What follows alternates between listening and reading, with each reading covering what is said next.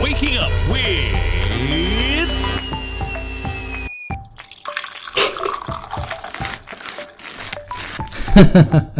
Shivraj Prashad, your host on Good Morning Grammar.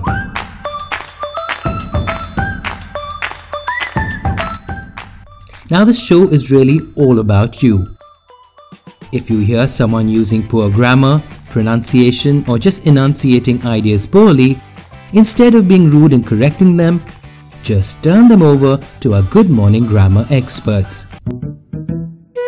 It's Friday Fun, and this episode is dedicated to a listener who sent in this message.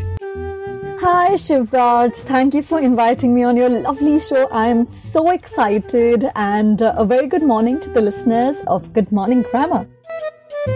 I'm Shruti Mathur, news presenter and radio jockey by profession. Been associated with the media industry for close to 7 years now, and I'm based out of Hyderabad. So a few things that really irk me are when people end their sentences with prepositions, especially the unnecessary ones. And when people use I and me incorrectly, that really bothers me as well.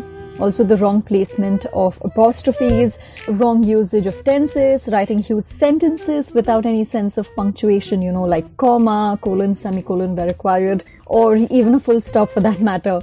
There's a lot that's cringeworthy, I'm sure you'd agree, but I think these top the list for me. So what's funny, Shivraj? Every time I would correct someone, they'd frown, and eventually I gave up on correcting them.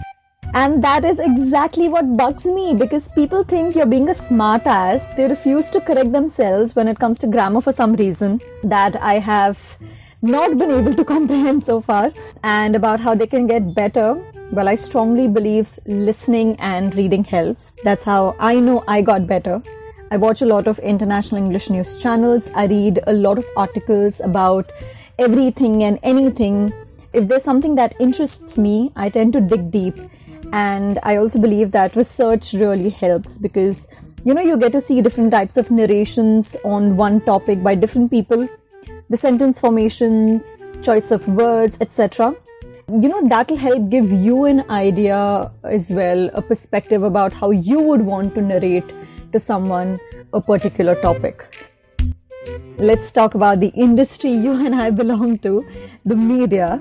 What Indian media has been producing in terms of content in the recent times has been absolutely rubbish. The screen appearance, the overusage of jargon, long never-ending headlines, grammatically incorrect scripts. What can be done better? And I think this applies for everything. Keeping sentences short, crisp and to the point. I think it's important to reach out to viewers and listeners in first person. Also think it's important to keep, the tense simple and present and watch what others are doing, the ones are better than you, your competitors. That way I think you can tend to learn a lot. Another thing to do is, in a way to better your skills as well, is replace phrases with to the point words instead of, for example, you can use for instance or let's say or in a similar case, in a similar manner, etc. You get the drift.